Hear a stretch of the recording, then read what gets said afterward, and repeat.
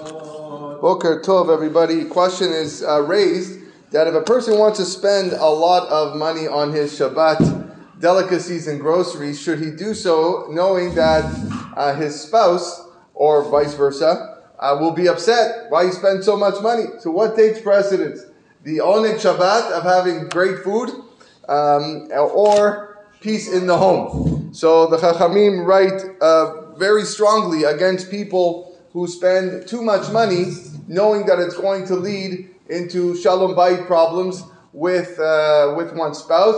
Even though Shabbat, there's that mitzvah of Oneg Shabbat. Shlomo HaMelech famously writes in Mishlei, better is dry bread and peace and tranquility than a house filled with feasting and strife. So therefore, a person needs to make sure that that doesn't come about on Erev Shabbat or prior to Shabbat. Definitely on Shabbat, for sure. The Zohar writes, what is the meaning of Lo tevaru esh bechol moshevotechem yom HaShabbat? That don't kindle a fire, meaning a person has to be very careful not to light a fire of anger in his home on Shabbat or prior to Shabbat. And that's the reason that if a person has only a little bit of money to spend on Kiddush or Nerot Shel Shabbat takes precedence because we are insisting that peace remains in the home. That's what candles bring. They bring peace in the home over the food. In fact, the Gemara relates one story in Masechet Gitin that there were two people who the Satan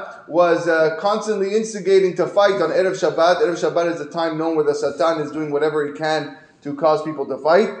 And this was happening every week until Rabbi Meir would come for 3 Shabbatot in a row to stop the fighting, make sure that they were at peace, so that they can enjoy Shabbat benachat and beshalom. And it said in the Gemara that after 3 weeks, it was heard that the Satan yelled out, "Woe to me that Rabbi Meir kicked me out of this home." Right? So he was successful in maintaining peace. So the answer to the question is, yes, we fulfill the mitzvah of Oneg Shabbat, but at the same time, you got to make sure that that peace overrides everything else. Tana Devar Eliyahu.